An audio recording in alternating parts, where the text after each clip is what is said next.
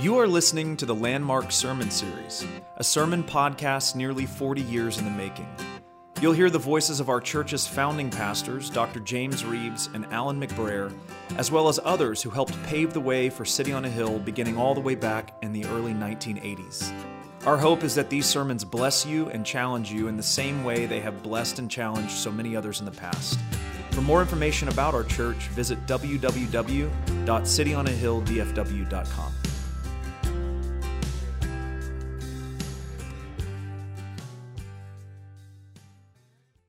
And ministers through music move me as much as money. And we don't want to glorify him and lift him up, but I just believe that it's the Spirit of the Lord that dwells within him that is so genuine and so real. This is the second time that we've had them in our home for the weekend. The first time they came, they stayed with us for a couple of days, and this time they've been with us since early Friday morning. And you know what they say, that fish and company stink after 3 days. But they still smell great.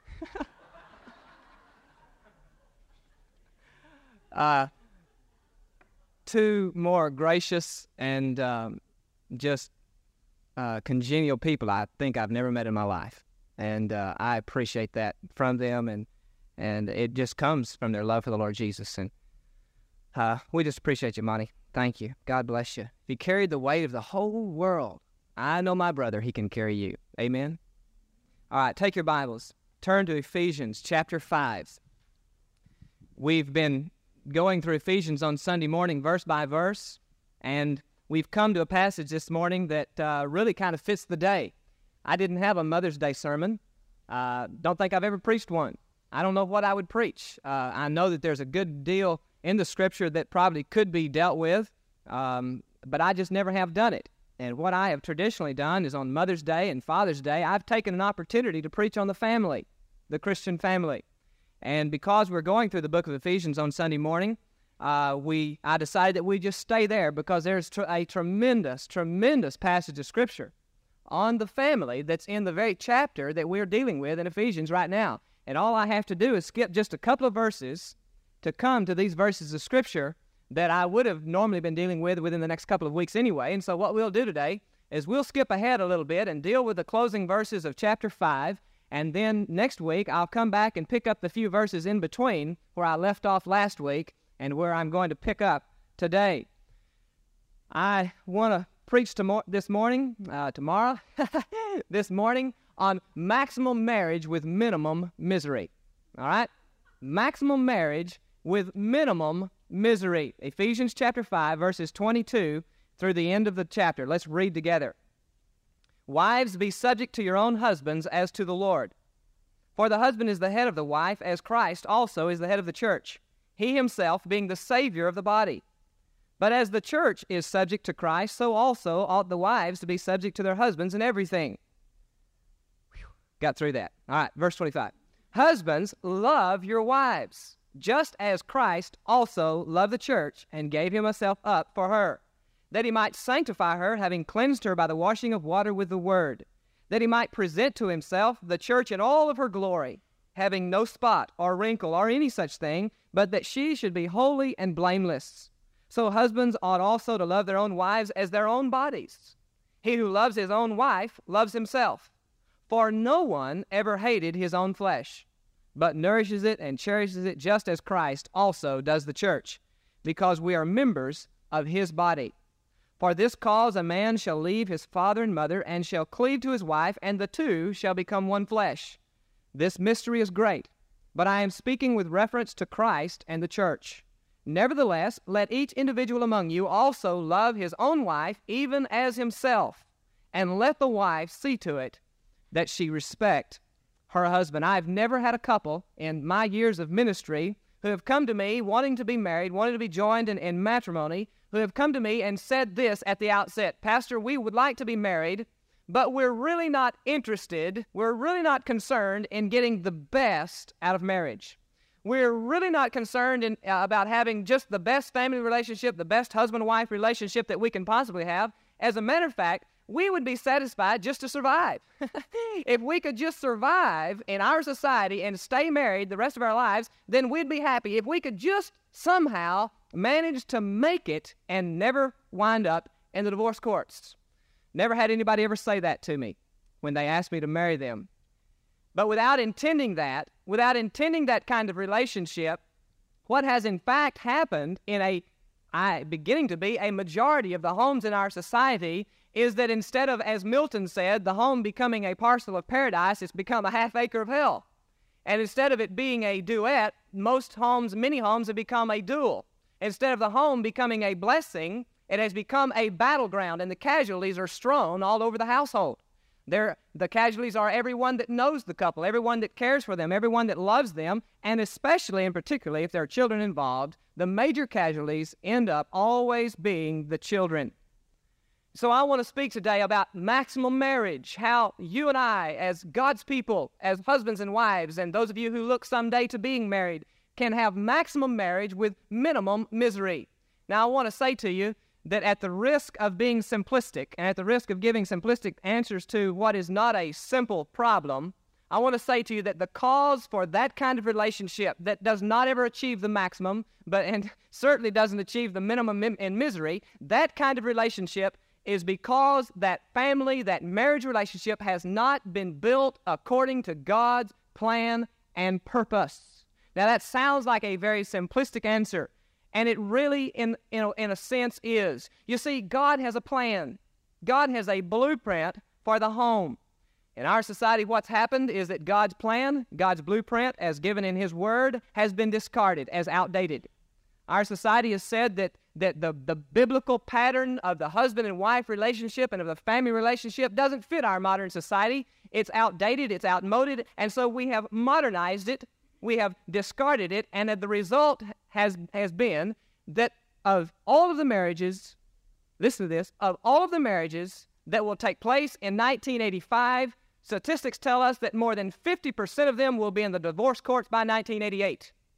Within 3 years, 50% and more of the marriages that take place in our country this year by 1985 will end up in the divorce courts. Many of those who remain together and do not ever divorce will live their lives in their marriage in strife and dissension and will never achieve maximum marriage according to the plan and the purpose of God. And so today, that's what we're going to deal with from these verses of Scripture, God's plan, God's blueprint for maximum marriage, how you as husband and wife can get the most out of your family relationship and out of the marriage relationship that God has given you. All of you are not going to like everything I say. I know it up front. I'll just tell you, okay? That's okay. You don't have to like what I say. You're not even going to agree probably with everything that I say. All right? We'll get that out of the way right up front also. But I do hope, whether you like what I say or whether you agree with what I say, I do hope that you'll do me the courtesy of listening and listen to the Word of God, because I'm going to stay very, very close to the Scriptures today. I don't want to say a whole lot of what I think, but I really and truly want us to see what God's plan and God's blueprint for the home is from the Scriptures. It's really only a 2-point sermon. I got bunches of subpoints, but only 2-point sermon today, okay? The relationship of husband and wife in the home, the responsibility of the wife, and then we're going to deal with the responsibility of the husband. My wife said when I told her I was going to preach on this passage, she said, "You mean on Mother's Day you're going to preach on wives submit to your husbands?" And I said, "No, honey, I'm not going to preach on wives submit to your husbands except for just a moment, okay? We're going to deal with that for just a moment, but we're going to spend most of our time on the last half of that, because you see, I've found that most of the times the problem is not with the wife not willing to follow her husband's leadership. It is usually the husband not willing to lead. And so we're going to deal on this Mother's Day, ladies, for a few moments with that, but we won't stay on it for long. But then we're going to really and truly plant our feet down on what God's Word says about the responsibility of the husband. Now, beginning with, the first point is, I want you to notice that the responsibility of the wife is faithful fellowship, okay? The responsibility of the wife in the home is faithful fellowship. Verse 22, Paul says, "Wives, be subject to your husband. Be subject to your husbands as to the Lord." Now, Paul says that the wife's relationship in the home is faithful fellowship, to be subject, to be submissive to your husband. Oh, gosh, it's going to be a long morning. We won't spend long here, ladies, I promise you. Listen. God made man and God made woman in a special way. They are not one more equal than the other. They are equally equal. I heard it said this way: a woman is the best at being a woman. The man, the husband, is the best at being a husband. Not different, not separate in equal roles, but just different roles according to God's plan and purpose. And God's word says that the woman's, the wife's role in the home is to be the faithful fellowship. God made man in such a way that he is to be the head of the home, and the wife is to be the responder in the home. Now, let me say something, ladies, very, very quickly. Submission does not mean slavery. Listen to that. Hear that if you don't hear anything else. Submission does not mean, ladies, that you are to stand in the corner quietly with your hands folded behind your back, waiting for Genghis Khan to say, do this or do that. You know who Genghis Khan is, don't you? Okay. That is not what submission means. Listen, this is the definition of submission from what God's word says. Submission is the voluntary putting of oneself under the authority of another in order to please God and fulfill his purpose. Did you hear that? Submission is the voluntary putting of oneself under the authority of another in order to please God and to fulfill your life. Submission does not mean slavery. I want you also to understand something else. That you are not called by the word of God to submit to all men. Did you hear that, men? You are not called as a wife, as a woman, to be in submission to men in general. There is no directive from the word of God for you anyway to be in subjection or you to be in submission to men as a class. Now, the modern-day women's movement, and most of it is anti-God, anti-family, anti-children, anti-the whole ball of wax. If you don't believe me, read some of the platform material of the modern women's liberation movement. They state it. One lady, one of the leaders of the women's liberation movement said, women, we must free ourselves from marriage if we are to be free as people. The stated purpose of the modern women's liberation movement is to destroy the family. Now, that's the truth. Equal pay, equal time, that doesn't have anything to do with it. Our Constitution already guarantees that. We just need to begin to practice it. That doesn't have anything to do with the modern liberation movement. It is to destroy the distinction between man and woman. I like the distinction. I like it. I don't want it destroyed. And God's word never intended it to be. We're not talking about people that are not equal. We're talking about two equals. But submission, ladies, does not mean that you are to be subject to men in general. In other words, you're not to be a second-class citizen. You are not a second-class citizen. In the marketplace, in the workplace, you have no directive from God about submitting to any man anywhere. Did you hear that? You're glad to hear that. Now, really and truly, ladies, the modern-day women's movement says that Christianity in the Bible attempts to subjugate women to men in general. That's not true. The Bible never teaches that. Never teaches that. Never teaches that. There is no directive in the Scripture for you to be submissive or in subjection to men as a class. Ladies, if you work among men, don't hold back. Go for it. If you work around men, you go for it. You be the very best you can be. You have no directive to be submissive to them in any way other than the normal employer-employee relationship if you happen to be in the employ of a male-type person.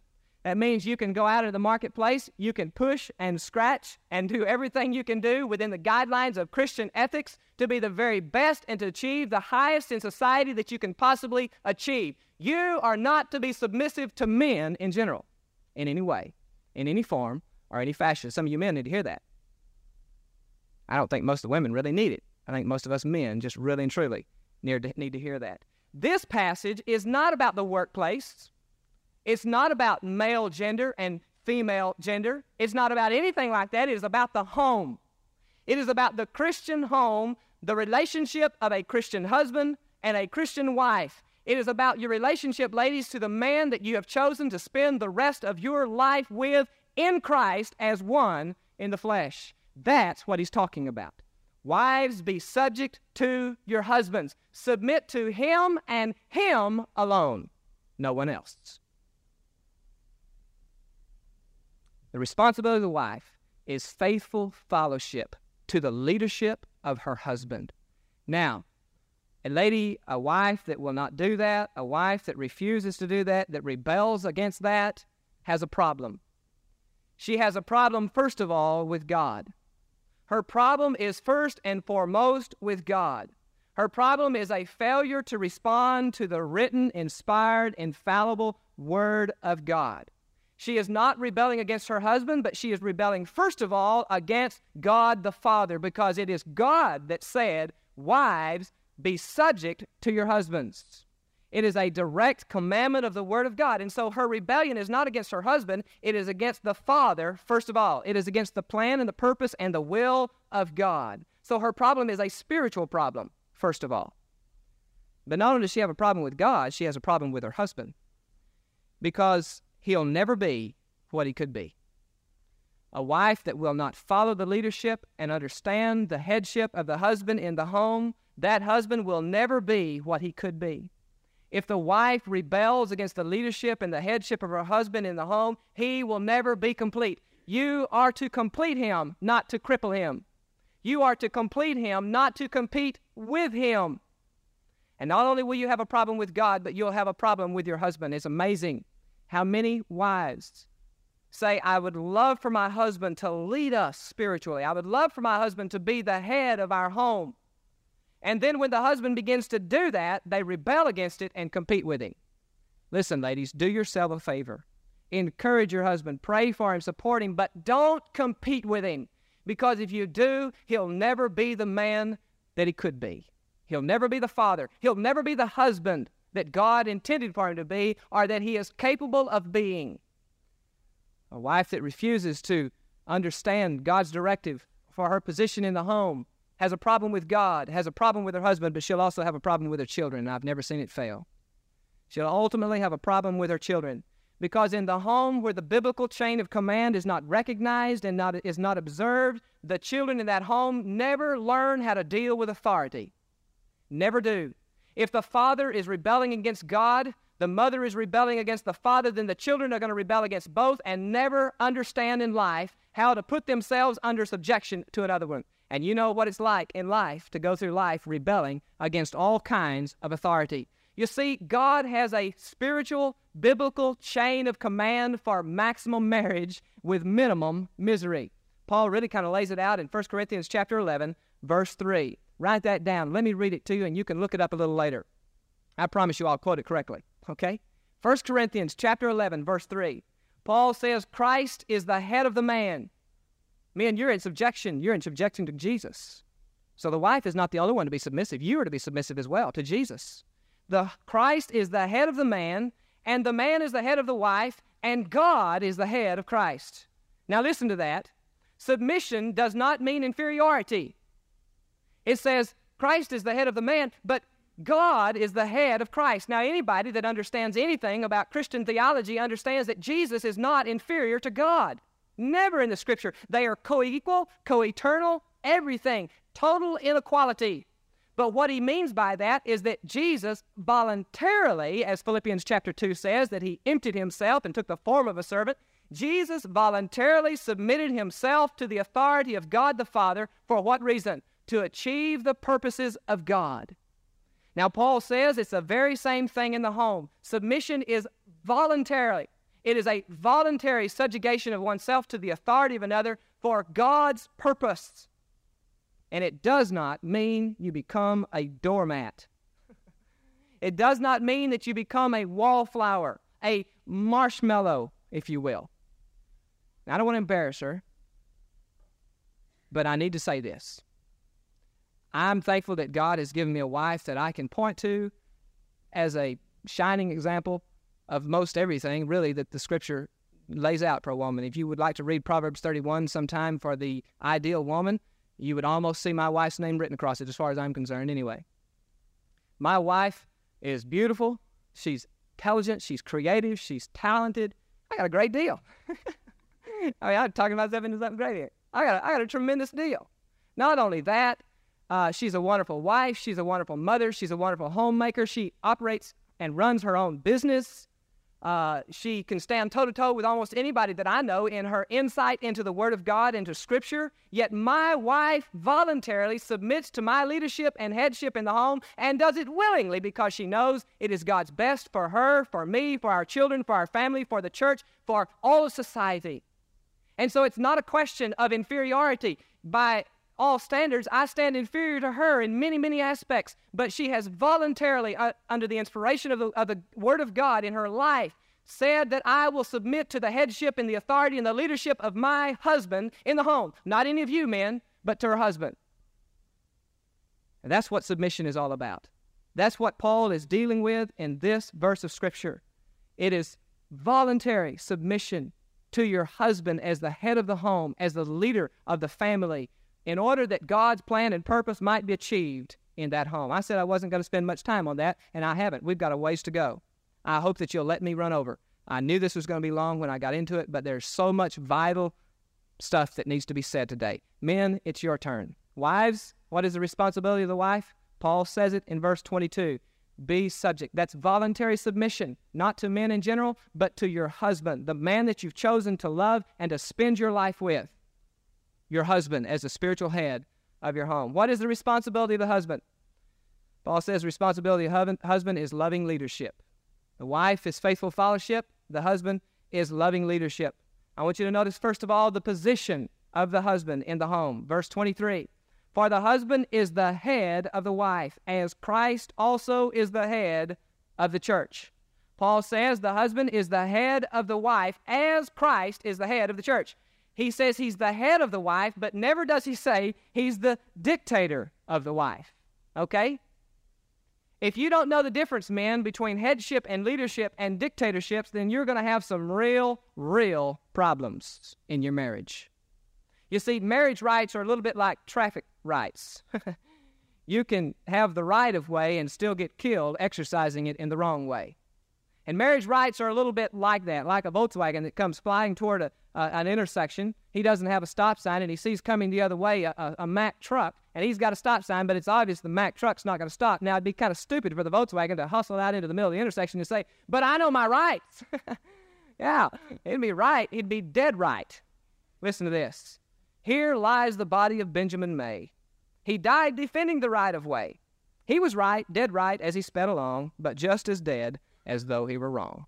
You see, marriage rights, husbands, are a little bit like traffic rights. Yes, it's a right, it's a responsibility that God has given, but if it's exercised in the wrong way, you can wind up being dead on the side of the road in the process. Well, Paul says, wives, submit to your husbands, not to a dictator, but to a loving husband who has loving leadership. Now, if that's the position of the husband in the home, is headship, then how is he to be the head? What is his pattern, in other words, for this headship? What is the pattern laid out, men, for how you are to be the head or the leader of your home and family? Paul goes on and he tells us, verse 23, he says, for the husband is the head of the wife as, that's a big word. Husband is the head of the wife as Christ also is the head of the church. What is your pattern for your headship in the home, men? It is as Christ is the head of the church. That's the key. You are to lead your wife, you are to lead your family as Jesus leads the church. That's your pattern. You follow the leadership of Jesus. Well, how does Jesus lead the church? I thought you'd never ask. Paul has the answer right here in the Scripture. He just spells it out. How are you to lead as Christ leads the church? How does Jesus lead the church? Does he cram submission down the church's throat? No. No. Does Jesus say, submit, church? Does he push the church down and cram submission down the very throat of the church? No. Jesus loves the church into submission. That's how Jesus has subjugated the church to himself, his body, by loving the church. You are to lead with love, men. That is the kind of headship that you are to have in your family. Verse 25, husbands, love your wives just as Christ loved the church. Be the head of your home as Christ is the head of the church. Love your wives as Christ loves the church. You want your wife to follow your leadership? Then love her as Jesus loved the church. Your responsibility is loving leadership. If she is to faithfully follow your leadership, then you better lead her in love. as the Word of God says. Say, well, how do I love my wife? How does Christ love the church? Paul spells it out. You, first of all, ought to love her sacrificially. Love your wife sacrificially. Verse 25. Husbands, love your wives just as Christ also loved the church and gave himself up for her. That's how Jesus loved the church. Sacrificially. He loved her enough that he died for the church.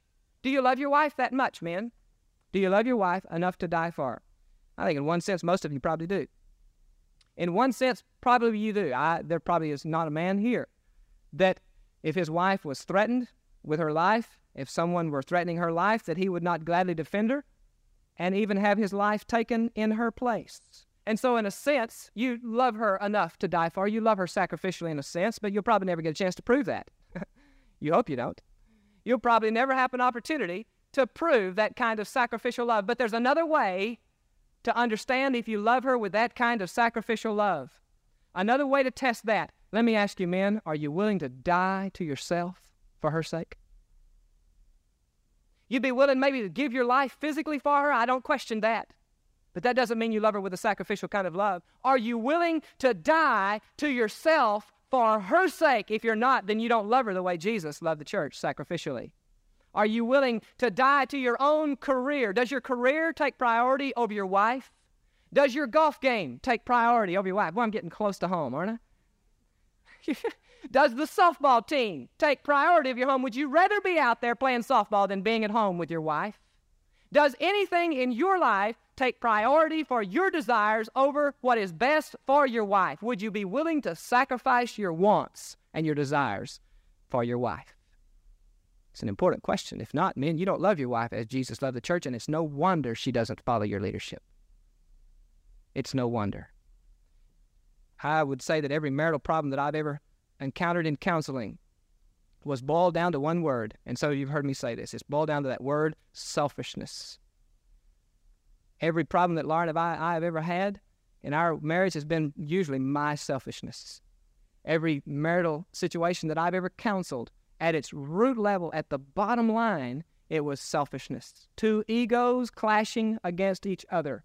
Self wanting this, self wanting that.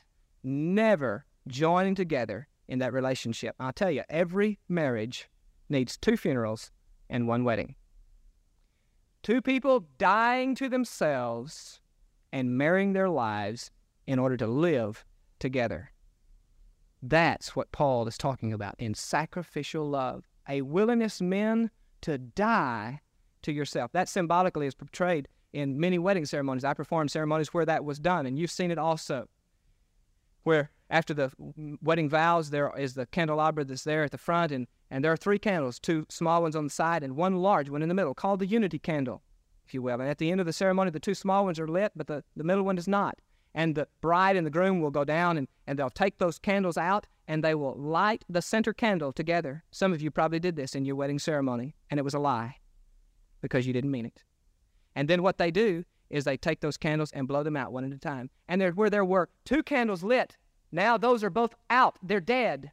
And only the center candle is alive, symbolically portraying what Paul said in verse 31, "For this cause a man shall leave his father and mother and shall cleave himself to his wife, and the 2 shall become one." Did you hear that? 2 people dying to themselves and becoming one person in Christ Jesus. How should you love your wives, men? You should love her sacrificially. You should love her enough to be willing to die to yourself. Let me say this, men. When you got married, you gave up all rights. Did you know that? You did. If you held on to any, you got problems. When you got married, you gave up all of your rights to make any decision based upon your desires only. You gave up every right to make any decision in your life, in your relationship with your wife, based upon what you want to do.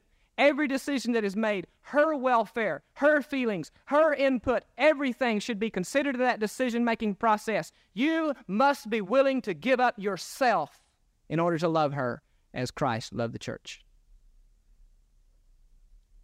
Thank you, Bob. There are not a whole lot of amens on that, are there? Because most of us don't measure up. How did Jesus love the church, men? Sacrificially. Are you willing to die to yourself?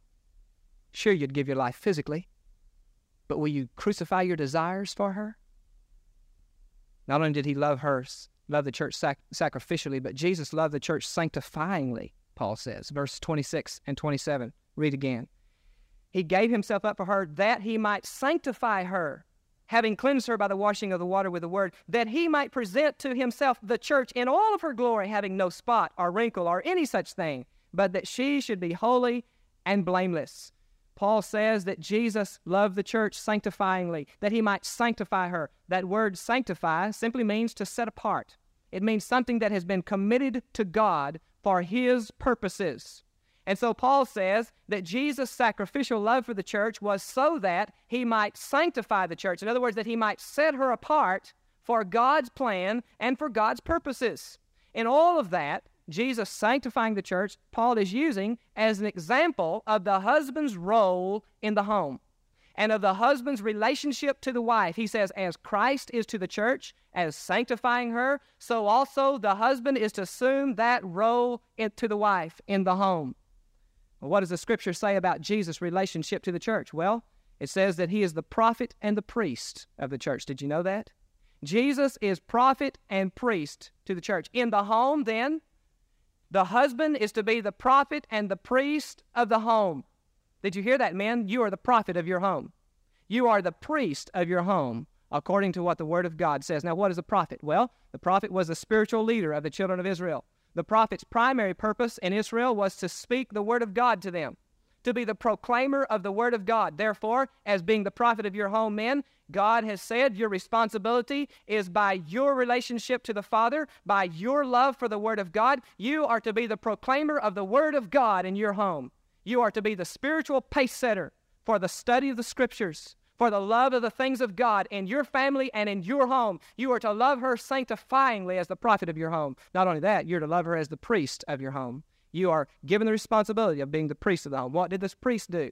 The priest interceded for the people. The priest went before the Father in behalf of the people. And so Paul says, you are to be the priest of your home. You are to go before the Heavenly Father in behalf of your family. You are to intercede for your wife and your children and your family, that it be honoring and glorifying to God. Let me ask you a question, man. Do you love your wife sanctifyingly? When she looks at your life, is she challenged by your love for the Word of God? Is she inspired by your love for the Word of God? When she sees your love for the things of God and commitment to the purposes and the plan of God, does she see you as being a prophet and a priest of that home? It's your responsibility. How often do you pray for your family? How often, men, do you exercise the authority as the priest of your home in behalf of your family? Are you the prophet and the priest? If you're not, it is no wonder she doesn't follow your leadership, because you've got your wires crossed. Your leadership is fleshly, it's not spiritual, and she has no reason to trust you. None at all. Because you're leading by the flesh and not by the Spirit. And I wouldn't follow you either. Did you hear that, men? Love your wives sacrificially, but love her sanctifyingly. Be the prophet and the priest of your home. Don't delegate that authority to your wife. Don't you dare give it to her. It's your responsibility. If your children grow up seeing mama being the spiritual leader, being the instigator for worship, being the instigator for prayer, being the instigator of spiritual things, then don't be surprised someday when they follow the same pattern in their own families and their own homes. And don't be surprised if they never turn to Jesus in faith, because your home is not being operated and ran according to the plan and the purpose of God. Listen, we're talking about maximum marriage with minimum misery. That's what God's plan is for you. Do you love your wife that way? I've got to shut up, and I'm going to in just a minute. So important. Oh, it's so important. Love her satisfyingly as well, men. Verse 28. So husbands ought also to love your own wives as their own bodies. Gosh, this is a challenge. Women, you think submission is tough? Man, you need to pray for your husband. God's plan and purpose for him is much, much more difficult. Husbands, love your wives as your own bodies. He who loves his own wife loves himself. Love your wife satisfyingly, men. What do you do for your body? You care for your body, don't you? You always take care of your body. When it's hungry, you feed it. Sometimes too much. When it's thirsty, you give it something to drink. When it's sleepy, you put it to bed. You meet the needs of your body on a daily basis. Paul says, love your wife. When you love your wife, you're loving yourself as your own body, because you're not two people anymore. You're one person in Christ. Therefore, if you meet her needs, your needs ultimately are going to be met. That means stop being self-serving. Stop looking for your satisfaction always in everything. Quit expecting her to cater to your every whim and fancy simply because she happens to be a woman. The man who loves his wife sacrificially, sanctifyingly, satisfyingly loves himself, Paul says, because she is a part of his very own body. You're not two people. And we'll close with this. Love her supremely. Love her supremely. Verse 31. For this cause a man shall leave his father and mother, and shall cleave to his wife, and the two shall become one flesh. Love your wife supremely. The supreme relationship in all of life, folks, is the marriage relationship. It's the relationship between husband and wife. That is the supreme relationship in all of life, from the cradle to the grave. You'll never be a part of a relationship that is to be more supreme in God's plan and purpose than that. When it is more supreme than the parent-child relationship, it is. It is more vital, it is more holy in the eyes of God than the mother-daughter relationship, the father-son relationship. The supreme relationship in all of life is the relationship between husband and wife. Therefore, you must love her supremely above all other relationships, above all other endeavors. Your number one goal in life must be to love her supremely in everything. Dr. Harry Ironside told the story of a man came to him, said, Dr. Ironside, I've got a problem. I love my wife too much. He said, I seem to be obsessed with her. It's all I think about all day long. When I leave the house in the morning, I don't want to leave. I want to be with her. I can't wait to come home in the evening. Some of you wives are going, wow. I just think about her all day long, and I don't want to be apart from her. I love her too much. Dr. Ironside said, sir, let me ask you a question. Do you love your wife more than Christ loves the church? And he said, no, sir, I don't think I love her that much. Dr. Ironside said, then you don't love her too much. Then you don't love her too much, because God's word says you are to love your wife as Christ loved the church. How did Jesus love the church? Sacrificially, he gave himself for her. Men, are you willing to do that? He loved her sanctifyingly as prophet and priest. He intercedes, the book of Hebrews says, ever lives to intercede for his people. Do you ever live to intercede to the Father for your family, for your wife, for your children? Are you the prophet of your home? Are you the priest of your home? Jesus loved the church also satisfyingly. That's right. He has met the needs, every need of the church. There's no need that we have that Jesus cannot and has not and will not meet. Therefore, husbands, meet the needs of your wife, and you meet your own needs, because you're not two people. You're one flesh. You're one body. Love her supremely above everything, every relationship. Your employment, your business, if it came to a choice between the two, there's no question. There's no question. Do you love her supremely? Wives, your responsibility in the home is faithful fellowship. Pray for your husband. Support him, encourage him. Don't compete with him. Don't cripple him. Pray for him. Encourage him. Don't nag him. None of that. You pray for him. You get on your knees before God for him to place himself in that position of spiritual leadership. And then when he does it, don't compete with him. Don't compete with him. Husbands, love your wives as Christ loved the church, sacrificially, sanctifyingly, satisfyingly, and supremely. And when you do that, your wife will have no problem following your leadership. I don't believe. She'll have no problem following the leadership of a man that loves her like that. Maximum marriage with minimum misery. My strongest word, and I believe Paul's strongest word, because he spent much more time on it in these verses. You notice he spends 2 verses talking about wives subjecting themselves to their husbands voluntarily, and he spent about 10 talking about the way the husband ought to love the wife.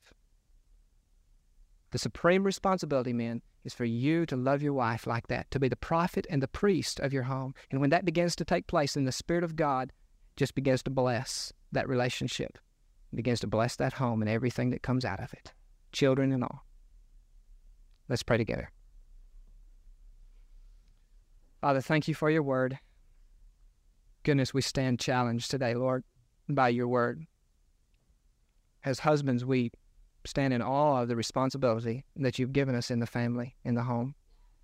I pray, Father, that you'll raise up men in this place that will be willing to be the prophet and the priest of their home, will be willing to love their wives in that way. I pray for myself, Father, that you would help me to grow to love my wife more the way that Jesus loves the church.